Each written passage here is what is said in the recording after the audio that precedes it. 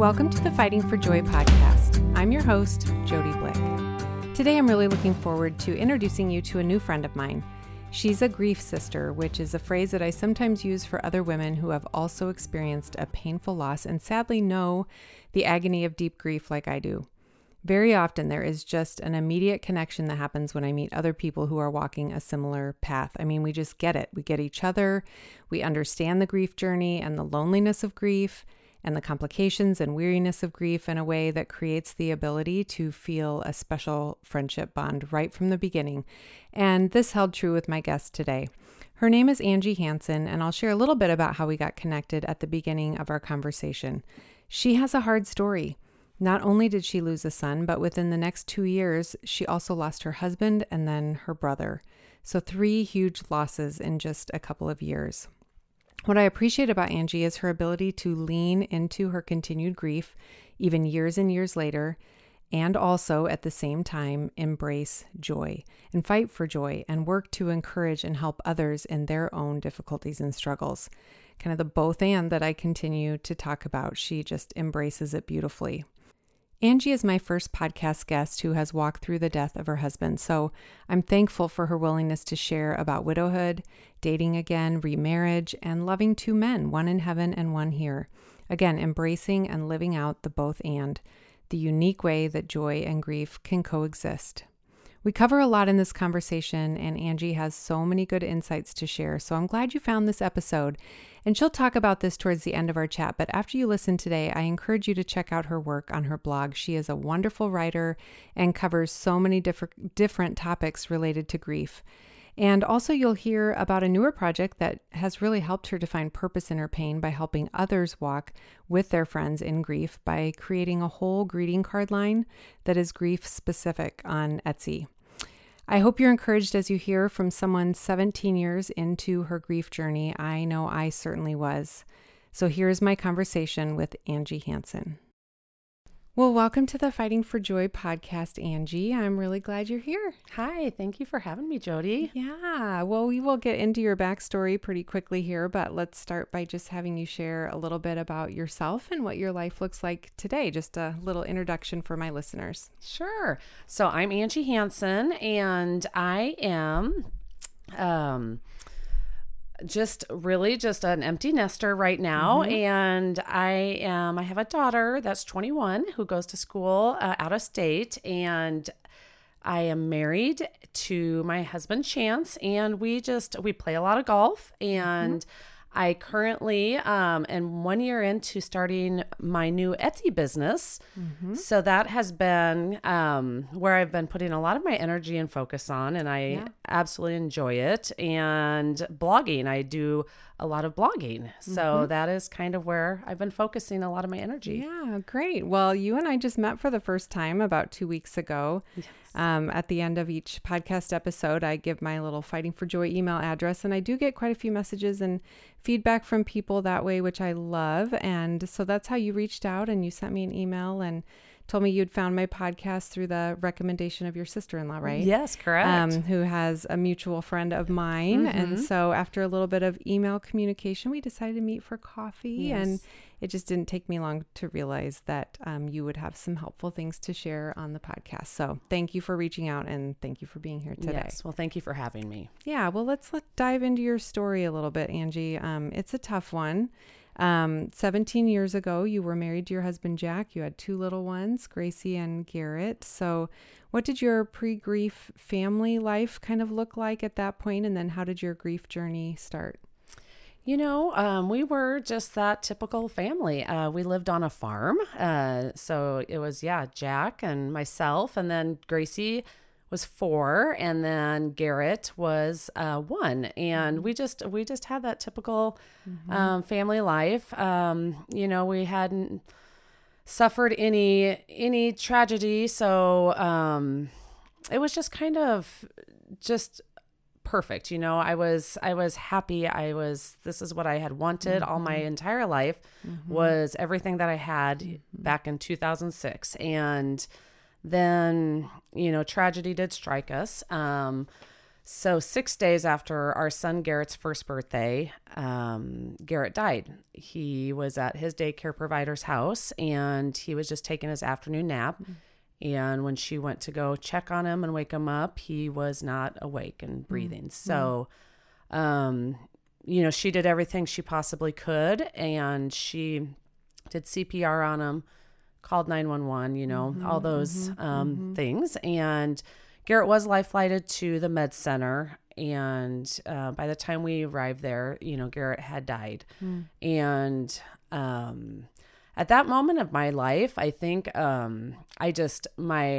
everything left me, and I didn't feel anything. I didn't know. I honestly even kind of forgot about Gracie a little bit during that time period. I was just like in shock, and so shocked, so much shock. And, we had family and some friends come to the hospital with us and be there. And I just took that time to hold Garrett as long as I could. And, and then I always say this, finally at one point something happened and my body just like woke up almost. And I started feeling feelings and pain, I'm sure. Yeah. And it was all kind of like almost panic too then. When one of the nurses, I think it was, had said something to me about, well, your daughter, here's a teddy bear for your daughter and here's this. And I was like, oh my goodness, I what? I'm like, let's go. And I had told my husband, Jack, I said, we need to go home to Gracie now. Yeah. Yeah. I mean, I remember that panic moment too for me, where you're just so engrossed in what has just happened and the news you've just heard and trying to figure out what is going on. And then the same thing of like, I need to get to my kids. I need to get to my living kids who need me. And I've got to figure this out for them too. Yeah. Yeah. Well, a lot of times when something traumatic like that happens, we lose a loved one, we live in this fear of, well, who's going to die next? And I still experience that. It's a very real feel that a lot of people who have lost somebody feel. But a lot of times it's just kind of an unfounded fear, and it's something that a lot of people just have to live with. But for you, you did have the next person die. So tell us a little bit about what happened shortly after you buried Garrett. We just, Jack and I just kind of, the first year of Garrett's, after his passing, we focused our attention on Gracie and how we were going to move forward as a family of three. And it was a little over a year after Garrett had died. He traveled quite a bit for work. And so he had come home from a business trip and he had just told me that his eye was bothering him. And, I looked in his eye. I'm like, I don't see anything. He went to the doctors. This went on for actually a couple months, about a month and a half. And finally in October of 2007, Jack was diagnosed with ocular melanoma. So he had a large tumor in his eye. And Jack was fair-skinned, redhead, blue eyes. So he was a prime candidate for melanoma. And he did actually have melanoma on his arm when he was 21 years old. Okay. And he had it removed. And there was no follow-up issues or anything with that. But then this had happened. And so at that point, we were actually at the University of Iowa for his diagnosis, because Nebraska didn't have the tools or equipment at that time in 2007. And so they were really forcing us to like make an appointment. His eye had to be removed, everything like that. And we were just like, whoa, step on the brakes. I mean, this turned us into another tailspin. And for Jack too, that was the first time in my life I had really, not first time, but really just seen him lose fight in his self, and I think he was just so scared. And I think he was scared of knowing the possibility of what was going to happen of him leaving Gracie and I. And so we were just like, no, we're going to go home to family. Jack's like, no, we're going home. So we did go home, back to Nebraska, and we, we went through all the testing and all that stuff. And Jack, had terminal cancer at that point. It had spread to his brain and his liver and his spleen. So Wow. we knew that Jack's fight was going to be extremely tough, and we knew that we would probably lose him sooner than later. And so, we didn't know how long. And Jack fought the toughest fight. He really did. And he never, ever gave up hope. But our mission, and for me, when they did tell us he had terminal cancer, and they told us that he wouldn't see his daughter grow up.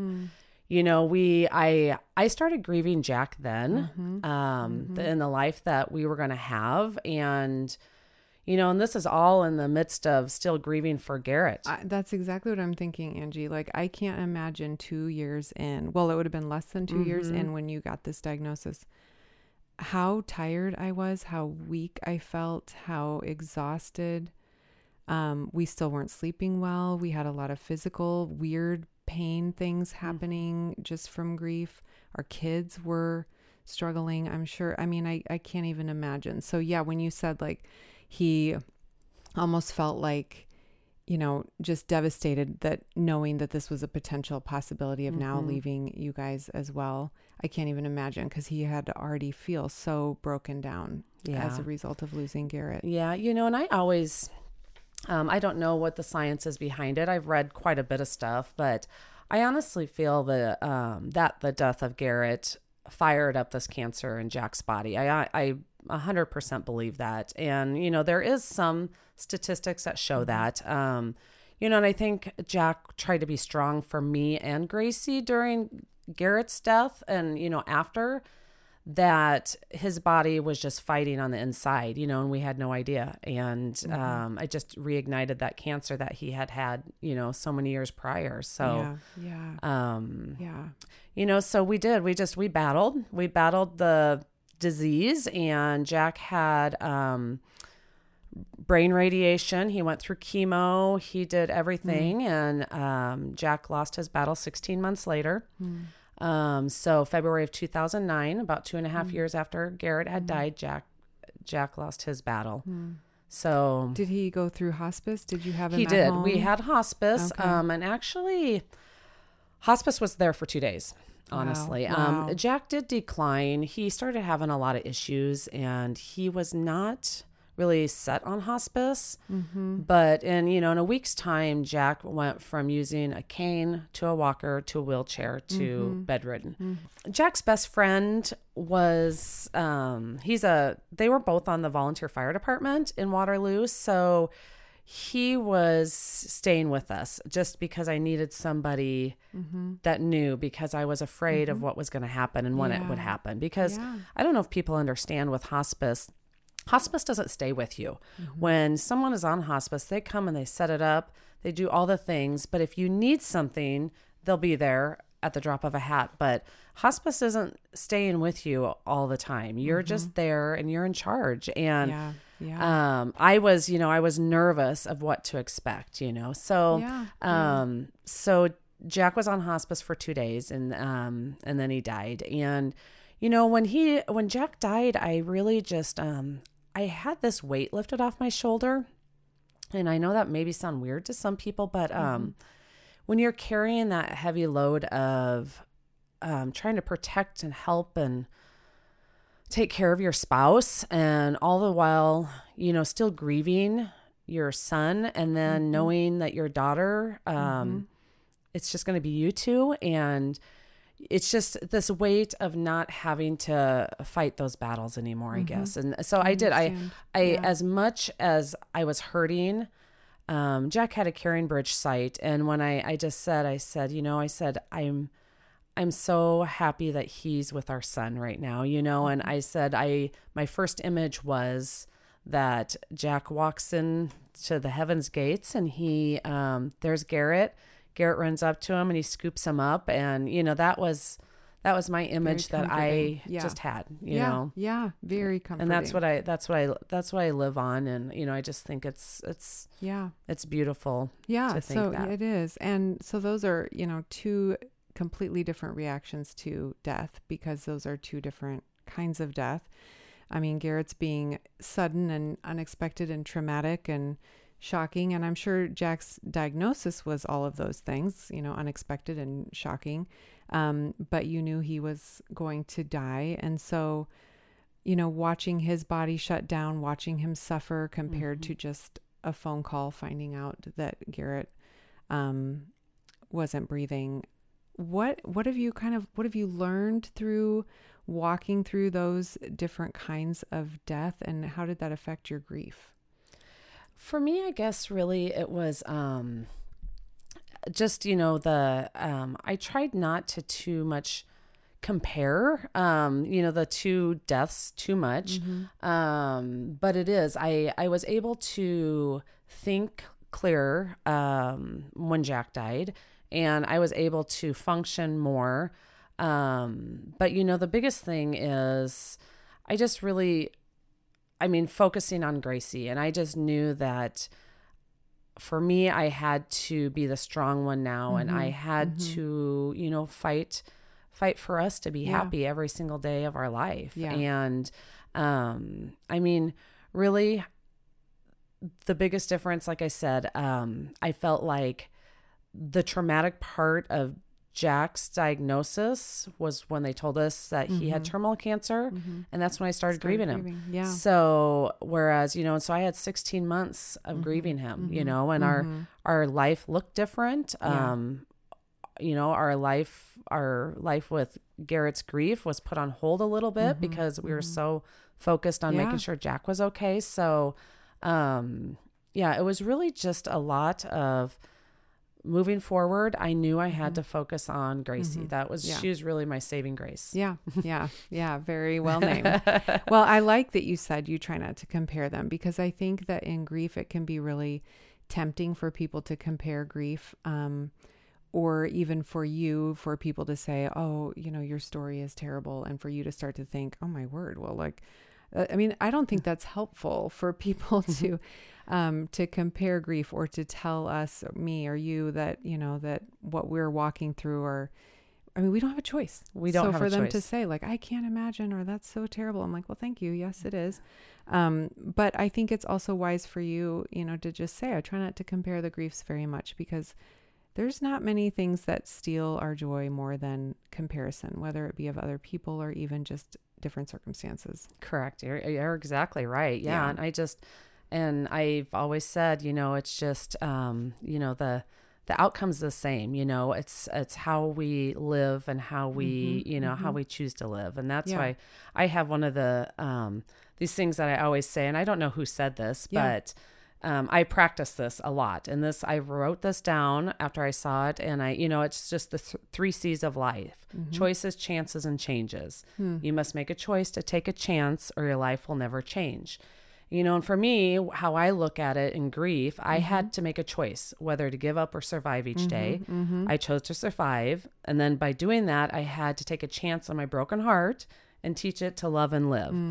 And during this process, I slowly saw my life change into a beautiful story of heartbreak, death, love, hope, and renewal. And so that's what I focused on really in the beginning. And so I had no choice. But that's what I did with my choice. So after your husband, Jack, passed away, then you also had another hard loss. Tell us about that. Yes. So my brother, Seth, had been battling a brain tumor for 5 years.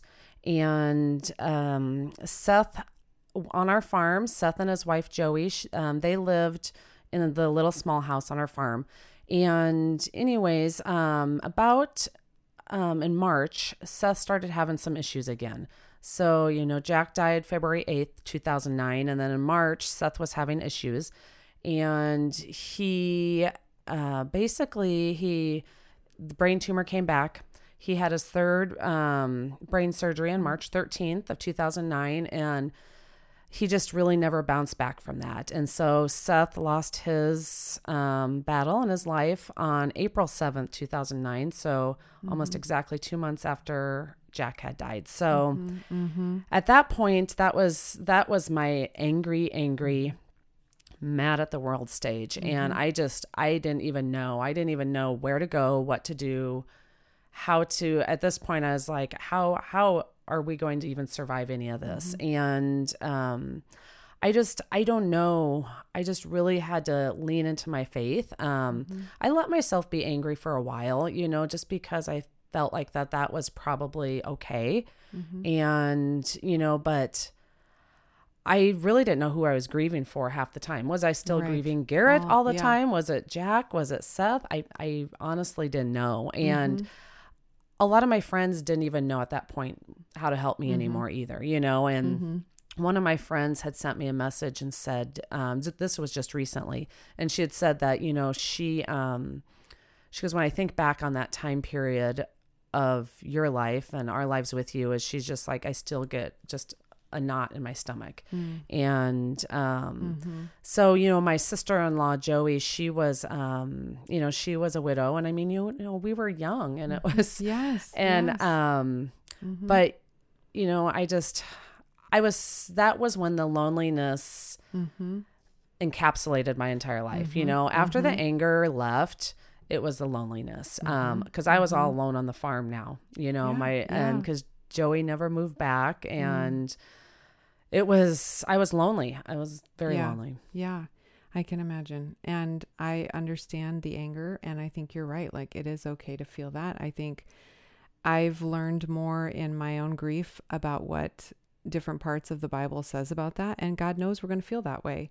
And so, some of the Psalms that are out there are really helpful to me to just say, okay, God knew I was going to feel like this. He left these very shocking things in the Bible that people say when they're hurting. And so, cause I remember, we had multiple deaths surrounding Jackson's accident. And so there was a lot of fallout from that in different families and different people in the community. And it felt really harsh.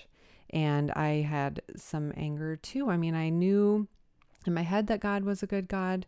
But this just felt too hard. And hearing you say that too, like this was just too hard. I mean, I get it. And, the good news is, with our faith, we have a place to bring all of this. So we're not alone, but we still feel lonely. And, we still can give all of these worries and sadnesses and griefs and everything over to the Lord and still feel sad and lonely. So, hearing all of, funeral upon funeral upon funeral and death upon death. So that affects your joy. I've seen people with much lesser things fall into despair.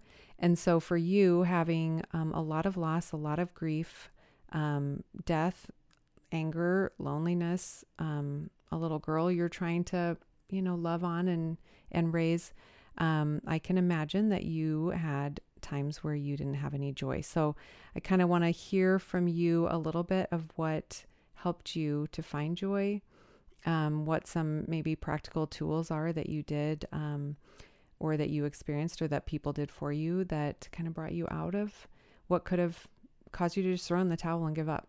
Yeah.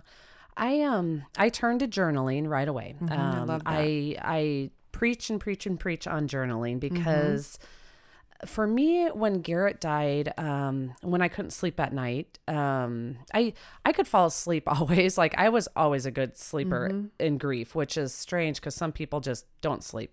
But I could fall asleep, but I would wake up in the middle of the night, 2-3 o'clock. And for me, if I was just crying or I was just sad, journaling, if I could journal, even if it was for 2 minutes or 10 minutes, and when I could stop crying, then, that was like, okay, this is good. And so then going forward, looking back on my journaling, I would see where I was at, and then I see how far I've come. That's helpful. Yeah. And I think it is so helpful because I think people feel like that they haven't moved forward in their grief. And grief is going to be with us forever. The grief and loss, no matter where we're at, if it's 15, 20, 25, 30 years. So a lot of times I tell people that they should get plugged into a church before anything bad really happens, because a church family can really provide like a unique and super helpful support system when tragedy hits. But I love what you shared with me when we were having coffee about you and your husband, Jack, what you guys experienced with the church in your community after Garrett died. You weren't going to a church regularly, right? But Correct. some people in a local church kind of stepped up and were there for you. Will you share a little bit about that and how they kind of helped you during that really difficult time, loving on you and providing for you? Yeah, we, like you said, we did not have a church family at that time. And our elderly neighbors that lived down the street from us, they immediately called us and came over and said, we talked to our pastor, Pastor Tom Buckley, with the United Methodist Church in Elkhorn. He's no longer the pastor there, but he said, she's little Tilly, she's like the sweet little lady, and she said, we've already talked to him. You guys can use their church. So we went and met Pastor Tom, and he was everything we needed, that we didn't know. And going forward then, he did an amazing job with Garrett's service, not ever knowing him. And then, when Jack was diagnosed, he was one of the last people that Jack really talked to when I wasn't able to go with Jack to his last appointment because I don't know why, but I wasn't able to go. And so he stopped on the way home to talk to Pastor Tom at the church. That. Yeah. And he just said, how am I going to tell Angie? Because Jack had gotten the news that he only had about 6 to 9 months to live, and he only lived 2 months after that. But he felt so comfortable and just felt the power of being there and what Pastor Tom had given us. He had given us the hope that we needed and just in life through everything. And so then, he was there. And then throughout that time after Garrett had died, a lady that was there had lost her daughter, and her daughter had died a few years prior to that, and she was a young adult, and she contacted me too and she's just like, Angie, we have this group, and it's a bunch of moms that had lost their kids, and so she's like, you should come to it. And it was led by a gal who's she's a very devout Christian, and she had never lost a child, but she knew the Bible, and she knew the community and what it means to have God in your life and how to get the faith back. And I walked into that, and basically it was everything I needed, and it just, I felt peace and comfort during that whole entire time. So, and we would not have had any of that without that church. Yeah. And well, I just loved that story and kind of wanted you to share it, because I think community, staying in community is key. And sometimes we don't even know what that looks like or how to do that. And when other people kind of come alongside and care for us in that way, it can be so helpful. Yes. And I feel like, I'd add to that, just like, the church community, they get it no matter what. I think it's the other people that don't get it until they know. And so having that is, like you said, it's very key to moving forward in the journey. Yeah. So one of the reasons that I wanted to have you on the podcast is because you do have a lot of years of grief behind you. And a lot of people who find my podcast are pretty fresh in grief. And I can't even believe how new to grief I was when I even started this podcast, but you've made it through years and years of grief, and you're still standing. And I remember in my early years of grief, how helpful and hopeful it was to see somebody further along in their journey. This 10-year mark for us hit us pretty hard. And you and I have both talked about how numbers can be so weird in grief, and different significant dates. I mean, even just all of the dates that you rattled off about different diagnoses and death dates. And I mean, we just keep track of these kinds of things in different ways when we're in grief. But I'm just wondering if you can kind of compare a little bit of what your grief looked like that first year. You've talked about having a big heart for people in their first year of grief and wanting to kind of help and guide them, versus 17 years later, what your grief looks like. So what kind of advice do you have for somebody just starting? What have you learned, that would be helpful for me, for somebody who's just a couple years in on just starting our grief journey? Well, yeah, I always say grace. Give yourself grace. The death and the grief journey is something that most people don't understand unless they have done it, or going through it. And I just really you have to give yourself grace. And I think that first year, you just try to survive, however that looks like. And when you get past a month, and then you get to month 2, and then you get to month 3, you see yourself evolving a little bit. And basically, I think when I look at it now, 17 years later for, my little Garrett, I can say his name with just so much happiness and love and light. And I almost want to share him more now than I ever have. I love that. I think in the beginning I was just so stuck, and then I think then when you hit those years, year 2, year 3, you don't understand, and I think you think people maybe are like, why is she still grieving so hard? Why this? And then when you move forward, yes, those dates are so significant. But then I feel like we have to realize that when we do hit those dates, you have to look how far you've come, and you have to give yourself grace. And then how do you honor and remember that person or your child? That is so important. And I think with every passing date, I try to do something big every single time for my people, because I think that is the only way that I can make everything seem perfectly okay. And it's just honoring their memories always. Yeah. That's super helpful to hear. I think that's maybe where this hit me upside the head so hard was instead of realizing how far I've come these last 10 years, I'm kind of daunted by, wait, I have to do this another 10 years and then another 10 years and then another 10 years. Like, I just feel like it's taken almost everything in me to get through 10 years that I just can hardly imagine doing it again. But I think that's kind of the whole thing of borrowing trouble from tomorrow, instead of just being like, okay, let me just, back to your journaling thing. That's why that's so helpful to see how far you've come. So I think that's good advice. That's really helpful for me to think about that, to just remember how far I've come and kind of focus on where we're at now, and then just do the next right thing for tomorrow, and just kind of embrace season after season versus thinking ahead to the next 10 years. Yeah. And that's exactly right. You get to, like I said before, the 3 C's. I mean, you get to make a choice of how you want the next 10 years to look like. And, it's scary. It's a scary thought. We talked about that. It's scary when you get out further, because you don't want people to forget.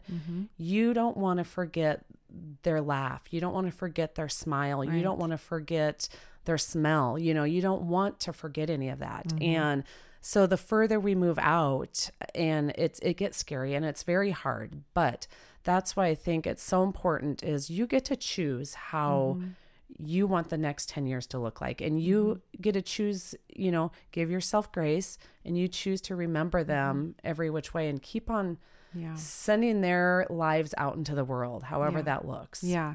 And it is encouraging for me too, to hear that you're able to talk about Garrett more easily now. Cause somebody will say like, tell me about Jackson. And I just burst into tears, So, I'm constantly now, and that's, and I don't, I don't do this all by myself. I have my faith, I lean on heavily, and that's how I am where I'm at today. It's not because I'm the strongest human in the world to survive 3 losses. 4. I'm not, but I am strong in the sense that I chose to lean on my faith, and that's what's getting me through it. Yeah. But I love talking about Garrett now all the time. And like, I want to tell the funny stories. Yeah. And I think I'll get there, you will, more and more over the years, where it's not so many tears, and it's you will easier. But give yourself grace always. A quick reminder here that one of my Fighting for Joy podcast sponsors is Faithful Counseling. As I listen to Angie talk about her grief and continue to reflect on my own grief journey, I just can't help but reflect on how helpful solid Christian counseling has been for me. It's seriously been one of the greatest helps in my fight for joy and in figuring out how to keep plowing through the depths of grief and strive to still fully live and embrace the life that I have. So if you are in grief yourself, there is just not a better time to seek counseling. It is worth whatever financial or scheduling sacrifices you might have to make. But maybe you're not dealing with the death of a loved one, but struggling with the death of a dream or of your marriage or of just life not looking like you thought it would. Maybe you're struggling with anxiety or depression, or maybe you can't even put a finger on what you're feeling, but you're just stuck. Maybe life overall is actually pretty good, but you just need help processing and understanding something like a friendship issue or extended family issues. It could even be just that you would benefit from some coaching and guidance regarding your career or in an area of life like parenting. No matter what you are wrestling through, the counselors at Faithful Counseling can help. They offer an online counseling format that makes getting everything lined up super easy and convenient. You could even get paired with a therapist and have your first session within a few days. And don't forget that you have the opportunity to switch counselors at any time to make sure that you find the perfect fit for you and your individual needs. Because they are a sponsor of my show, I'm able to offer you a code for a little discount on their services. Go to faithfulcounseling.com/fightingforjoy. Be sure to add that /fightingforjoy at the end for your discount to take effect. I've said it so many times before, and I will continue to say it. Quality counseling is a worthy investment in your fight for joy. Now let's get back to my conversation with Angie. Well, we've kind of been talking about grief just in general because of the multiple and different kinds of losses you've endured. But because I haven't had a widow on the podcast yet, I would love to spend just a little time talking through that loss specifically. When people hear that my firstborn son died, they will often say something like, oh, that's the worst kind of grief, or the worst thing they can imagine, or every person's worst nightmare. And you and I know that losing a child is brutal. It is horrific. But I can imagine so is losing a spouse. Back to that comparison thing, like it's not helpful when people say stuff like that, because whatever you're going through is your hard that you're going through. And so, I've had a number of friends lose their husbands, and I have seen them experience so many of the awful things that I've also experienced in grief, but without their partner. Like I can just imagine it being, like you said, lonely and just bringing all of these added burdens that you have to carry yourself, because Eric and I have processed so much of our grief together. We've been able to make decisions together. We've been able to kind of help and guide our kids in their grief together. But when Jack died, you no longer had that. And so share a little bit about your grief as a widow, maybe some of the experiences that you've walked through that would be different than what someone who lost a child or a parent, a mother or father or a friend might experience. Well, again, it goes back to the loneliness, and the fortunate part for my widowhood is I did have time to talk to Jack. We were able to have conversations about where he would love to see my life go, and where simple things we didn't talk about, which like simple things like buying dog food. What kind of dog food does the dog eat? But I always crack up about that one because I don't know why I always bring it up, but it's just you're just not aware of all the things they did. Yes. Well, no, I know, it's just stuff like that, and it's just really there's we were blessed that Jack really worked hard, in life. So I didn't have the financial burden that I know some widows do. I really just leaned into a community of widows and widowers that I'd met, and we were able to share stories of how to navigate everything financially, from Social Security to, when you're 36 years old and you're a widow, you don't know anything about any of that stuff. Yeah. I just really, for me, I kind of wanted to be able to teach Gracie. Jack taught me a lot of how to teach Gracie to grow in life, and that was kind of my focus. I really did put a lot of my feelings just to the side, because I just we really talked about how do we move forward with Gracie at this young age, being 6 then when her daddy dies, and how do I navigate all that? Right. And like I said, it was just community for me. Yeah. Yeah. And I leaned into my community and our friends, and it was hard because I couldn't lean into family. Yeah. Because all our family were grieving the same losses. Yeah. Was it hard with friend groups? Like kind of, everybody's a couple and now you're not. I mean, was there added loneliness in that as well? Yeah. Yes. I didn't want to. Yeah. I didn't want to. I felt like the third wheel always. What I did after Jack died, which is not probably the smartest thing to do, is I just took Gracie and we traveled. I'm like, we're going to go travel here. We're going to go travel there, But the reality of it is it's not smart, because when August came around and Gracie had to go to school, we had to be home. And then I feel like during that whole time period from the time Jack died and then my brother dying to August, it was, I felt like I was running from my grief by traveling. And then, we were back in August to get Gracie ready for school. And, that was that's when it all hit me again. Yeah. And so then I started the whole process again. So that makes sense. Yeah. My suggestion to people is not to try to run away from your grief. Right. But yeah, I was a third wheel. My very good friends, some of our very best friends, we would go to Husker games with them. They were very close to us. And then we had all our kids were the same age. So Gracie and their son were born at the same time, and then Garrett and their daughter were born at the same time. So they were close. Yeah. Yeah. Do you like the word widow? What is that?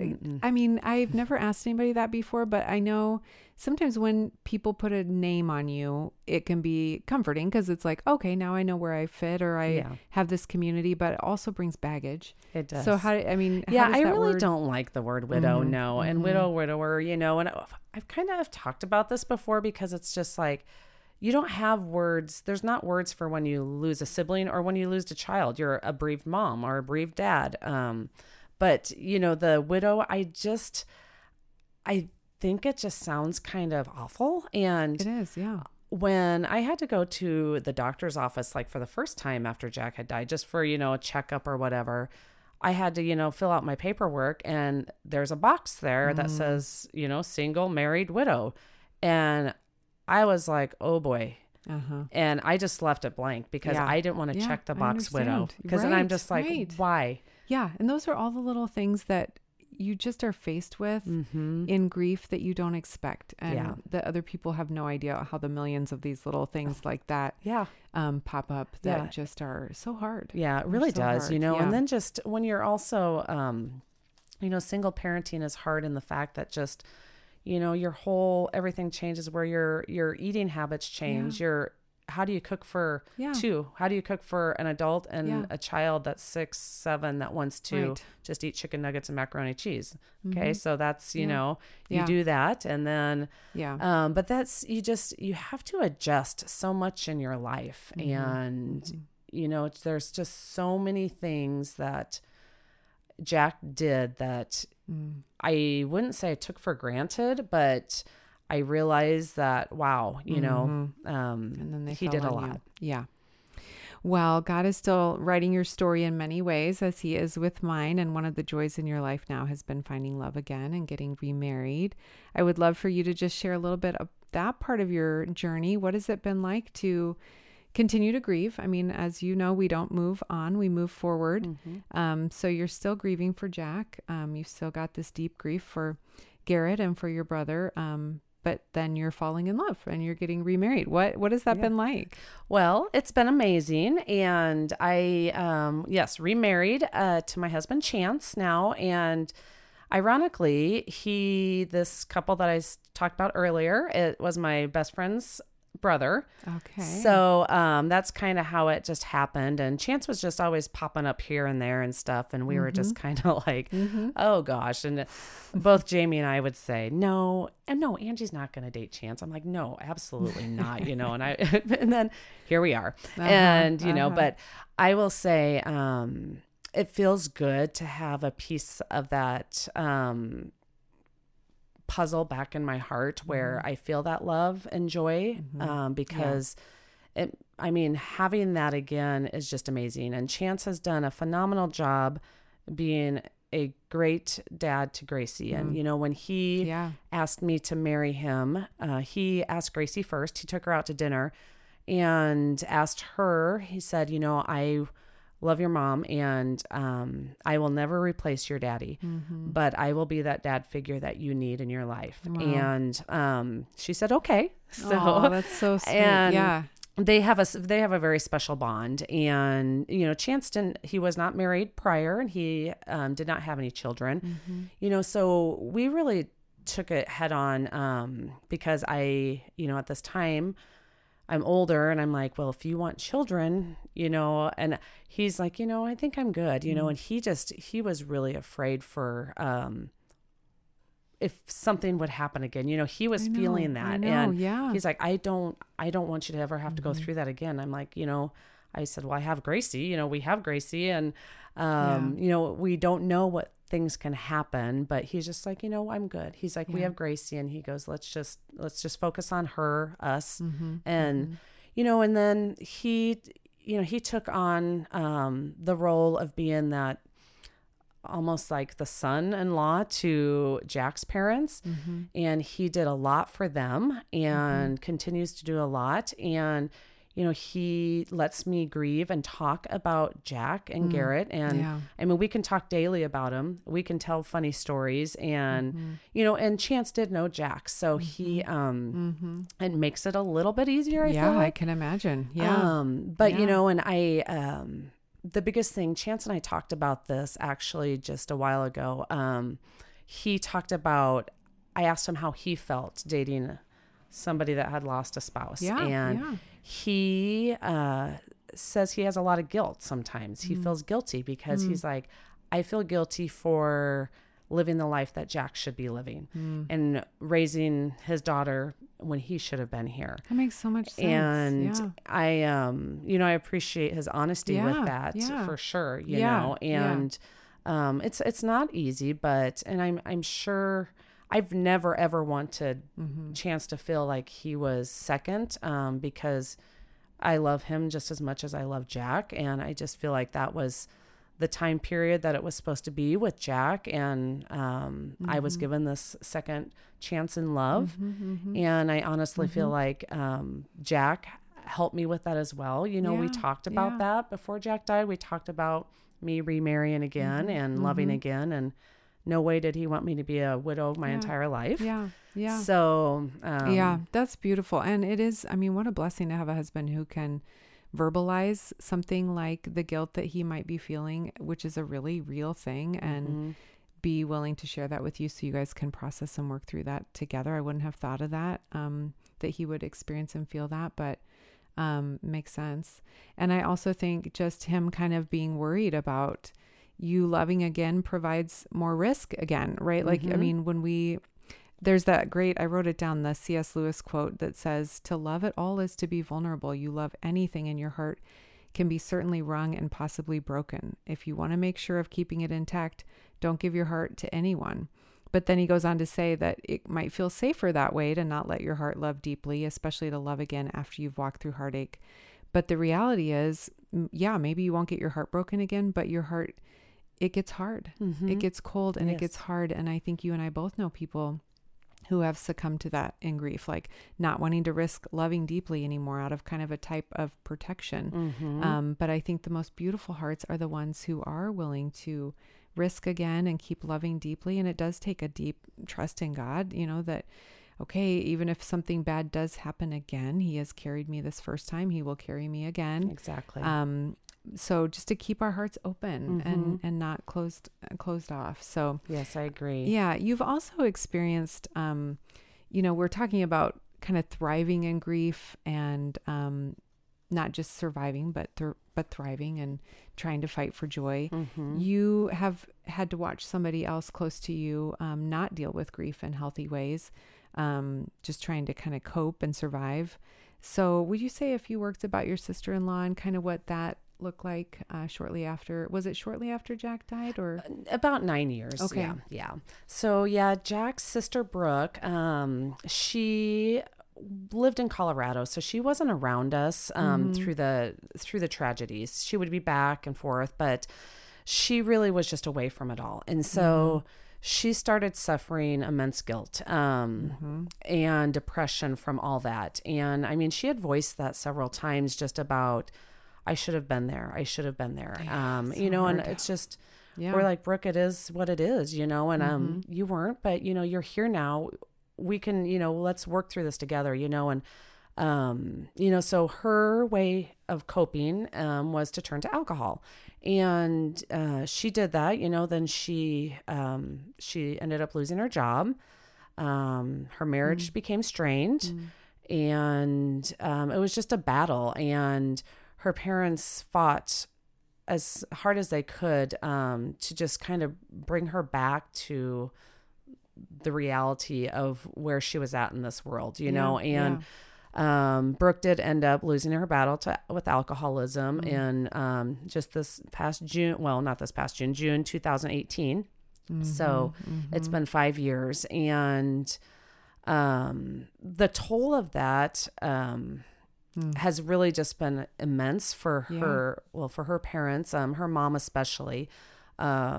It's, you know, I look at her mom and just how she's lost, you know, her grandson, and then her son to cancer, and then her daughter just not wanting to fight. And she just struggles. She doesn't understand how and why couldn't she be strong like you? She has said to me, and that's so hard. I'm like, we can't compare that, you know, that was just what she knew and how she could do it. So, you know, I really hope people, anybody that, you know, if you're suffering, I know it's hard, but we have to look for the good in, you know, in anything that we can find, and not try to turn to the alcohol for, right. you know, or drugs or whatever it may be. Yeah. And I mean, it also just shows the devastating effects of guilt. You know, we're just not made to carry that. And it gets back to what you said very early on, as we started talking about extending grace to yourself and to others. And just, there's nobody who is going to walk through this life perfectly. No. And, you know, to try to carry guilt and try to carry shame and some of these things that we weren't built for, you know, they will drive us to run to things that kind of promise to help. They promise relief. They promise to numb the pain. And sometimes they do for a while. Yeah. And I totally get that. But these are just lesser things that overpromise and underdeliver, and kind of leave us without joy for sure. Yes. Yeah. Well, like I have tried to do with this podcast, you have also worked to find ways to turn your pain and your journey with grief into a way to help other people. And so I would love to kind of start wrapping this up by having you tell us about your blog and about your new greeting cards. Yeah. So last June of 2022, I started a small greeting card business called Butterflies and Halos. And you know, the butterflies for me represent, you know, just the transformation our lives go through. And I have been through a lot, and, you know, the hope and the rebuilding. And then the halos represent all my people, all my boys and my sister-in-law, Brooke. And so Butterflies and Halos was started June 2022, and it's a greeting card business. And I'm hoping to add more product, like I was kind of telling you. I want to expand it into journals, notebooks, notepads, different things like that. But it basically focuses on how we can show up for our grieving friend. How, as a friend, can we show up for our grieving friends, and not, you know, help them navigate the grief journey without trying to fix it. And, you know, it helps us create space for the grievers, so they feel less alone. And then we can show up intentionally. You know, if you purchase a card, you're showing up intentionally for your friend. Because I think we forget that after the month mark, what happens is people start going away. They start, you know, you don't see them as much. And so if we could have a card, send it to your friend once a month, basically, I think that would, I mean, to me, I think that feeling would be great. You're acknowledging that they're still grieving, that they're going to be a forever griever. So that's kind of how it all just kind of grew. And yeah, I love it. Yeah. So give us some examples, because if you think about the typical cards we see at the store, they will say like, oh, I hope, your family and friends surrounding you will make you feel better, or deepest sympathy, or what are some things that you say that are different? Well, I have a variety. So I have over 100 cards on my Etsy store right now. That's awesome. One of my first ones I created was, I didn't bring the casserole. I brought the wine, my PJs, and my listening heart. And that's what we have to do in grief. We just have to listen to our friends. We're not here to fix them. We're going to listen to them. If they want to repeat the story over and over and over again, then let them repeat it. I would rather receive that card from a friend than one that says, with deepest sympathy, you're in my thoughts and prayers. I mean, as well intended as those are, and they are beautiful, that's great. Sometimes you get so many of those that your friend just doesn't, they don't want them. And then I have, just some basic ones, it's okay to not be okay. I mean, we've all heard that phrase. I have very well intended ones too, just getting through the, the process, the grief journey. It's just, I just love them, and they have been very well received in the community. And I know that when I go to pop-up events and different things, they start looking at my cards, and people start crying. They're just like, oh my gosh, these cards are just amazing. And they're like, they're so needed. And you can't find anything like this at Hallmark or Target or anywhere. No. And I mean, obviously the message is not to make anybody feel guilty for any card they've ever sent. Exactly. Send all the cards. Sending a card is better than not sending a card. There is no perfect card, kind of what you said, there's no fixing here. So send all the cards, but also this is another option. So what if people want to buy a card from you or a couple cards? How do they find your blog? How do they find your Etsy store? Well, I am on, my Etsy store is just at Butterflies and Halos. So if you go to Etsy, you search Butterflies and Halos. And then my blog is, I have a website, www.butterfliesandhalos.com.